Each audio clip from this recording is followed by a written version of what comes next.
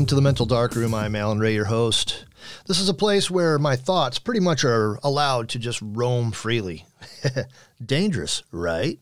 You know, I've kind of been living in the past for the past few weeks, and one of the things that has been coming up from all of my memories is a time and a place that seems so far away, so long ago, where gatherings, social gatherings would happen a lot. Now, I come from a very religious family, very religious background.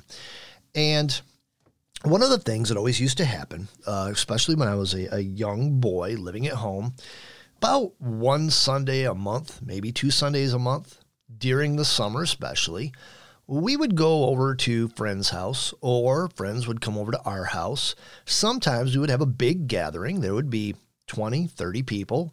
And everybody would bring a dish to pass. My mom would make, some sort of meat. And trust me, we weren't very wealthy. In fact, we were borderline poor, if you really wanted to be truthful about it. And I don't think any of our friends were much better off.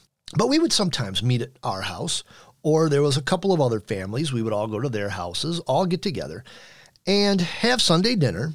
A lot of times we would meet out under a shady tree after dinner, after the dishes were done. And, this was back in a time when things were just different. And we would all gather around under a shady tree back then, and then somebody would hand out songbooks and we would sing, gospel songs. And I think that is the very beginnings of my musical career. Sitting under these trees with, all of these people around. And we were kids, but we would sing all the same, expected to sing, really.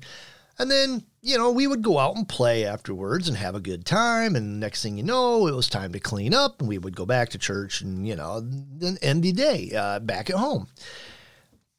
When I grew older, graduated, went to college, lo and behold, this was in the South. This is in Nashville.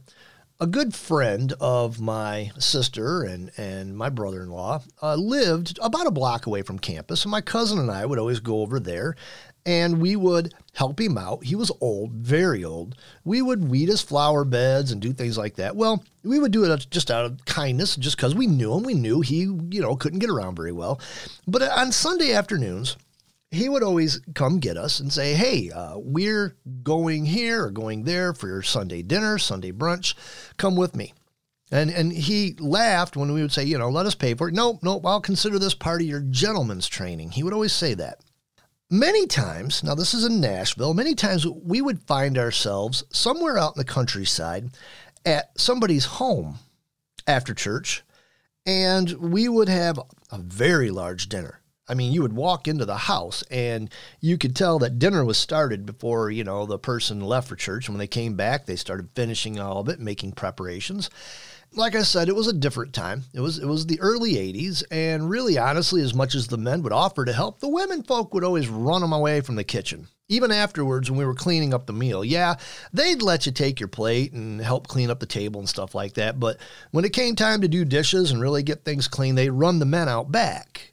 And we would always have a really big meal, really good meal. And the men would, help clean up, and then they would retire out back while the women stayed in the kitchen and did dishes and gossiped. And the men would sit out back with their pipes or cigars or whatever, an ice-cold lemonade or an ice-cold sweet tea or something like that, sitting under a shade tree and talk religion and politics and things of the day, catch up. And it was always quaint, especially one house we would go to once in a while where it was right on the Cumberland River. There's a point to what I'm saying here. I mean, I learned a lot just by sitting around those older gentlemen. In fact, some of them were very old at the time, learning about the Deep South, learning about how they think about politics, they think about, and it was different. It was a different world for me. But what I came away with, and this is what I've been missing lately, is that kind of interaction, that kind of gathering, that kind of, hey, let's meet at this house and just share a big meal. It was just a grand old time, good old time. And we just don't do stuff like that these days. You don't hear of people doing these things. You don't see people doing these things. You don't get invited to, hey, I'm having a big meal at my house. Come on over. Hey, I'm having a large gathering on a Saturday night. A lot of times we equate gatherings with it. There has to be some kind of drunken debauchery, some kind of, craziness. But these people, they were very genuine. And even if there was a disagreement on religion, politics, things like that, very, very rarely did tempers ever flare, because you were expected to conduct yourself in a gentlemanly or a ladylike fashion. You didn't allow things to get together, and one, I think the most lashing out I ever seen was a couple of old boys saying, well, we'll just have to agree to disagree. And they moved on with the conversation. Could you imagine if social media were like that today? Could you imagine if we still had gatherings like that today? I mean, for one, I have groups that I kind of hang with on Twitter and Facebook and stuff. I would love to have a huge dinner at my house or somebody's house like that, retire to a backyard under a big shade tree afterwards, talk, discuss things, discuss life, how things, happen, what we think, how we conduct ourselves, what we should do, and just make those connections again. I guess maybe one of the biggest problems with modern society, with the way things are right now, is we are starved for personal interaction. We are starved for a big meal and then an iced tea and a cigar under a shade tree afterwards. We are starved to tell stories and listen to other people tell stories and just appreciate being around groups of people and loving them, caring for them, making connections. Later on in life, some of these people help me out. Even to this day, the people that used to gather in my own parents' backyard, and I refer to a lot of them as uncle and aunts, even though they're not even blood relative. But even today, we carry that special family connection.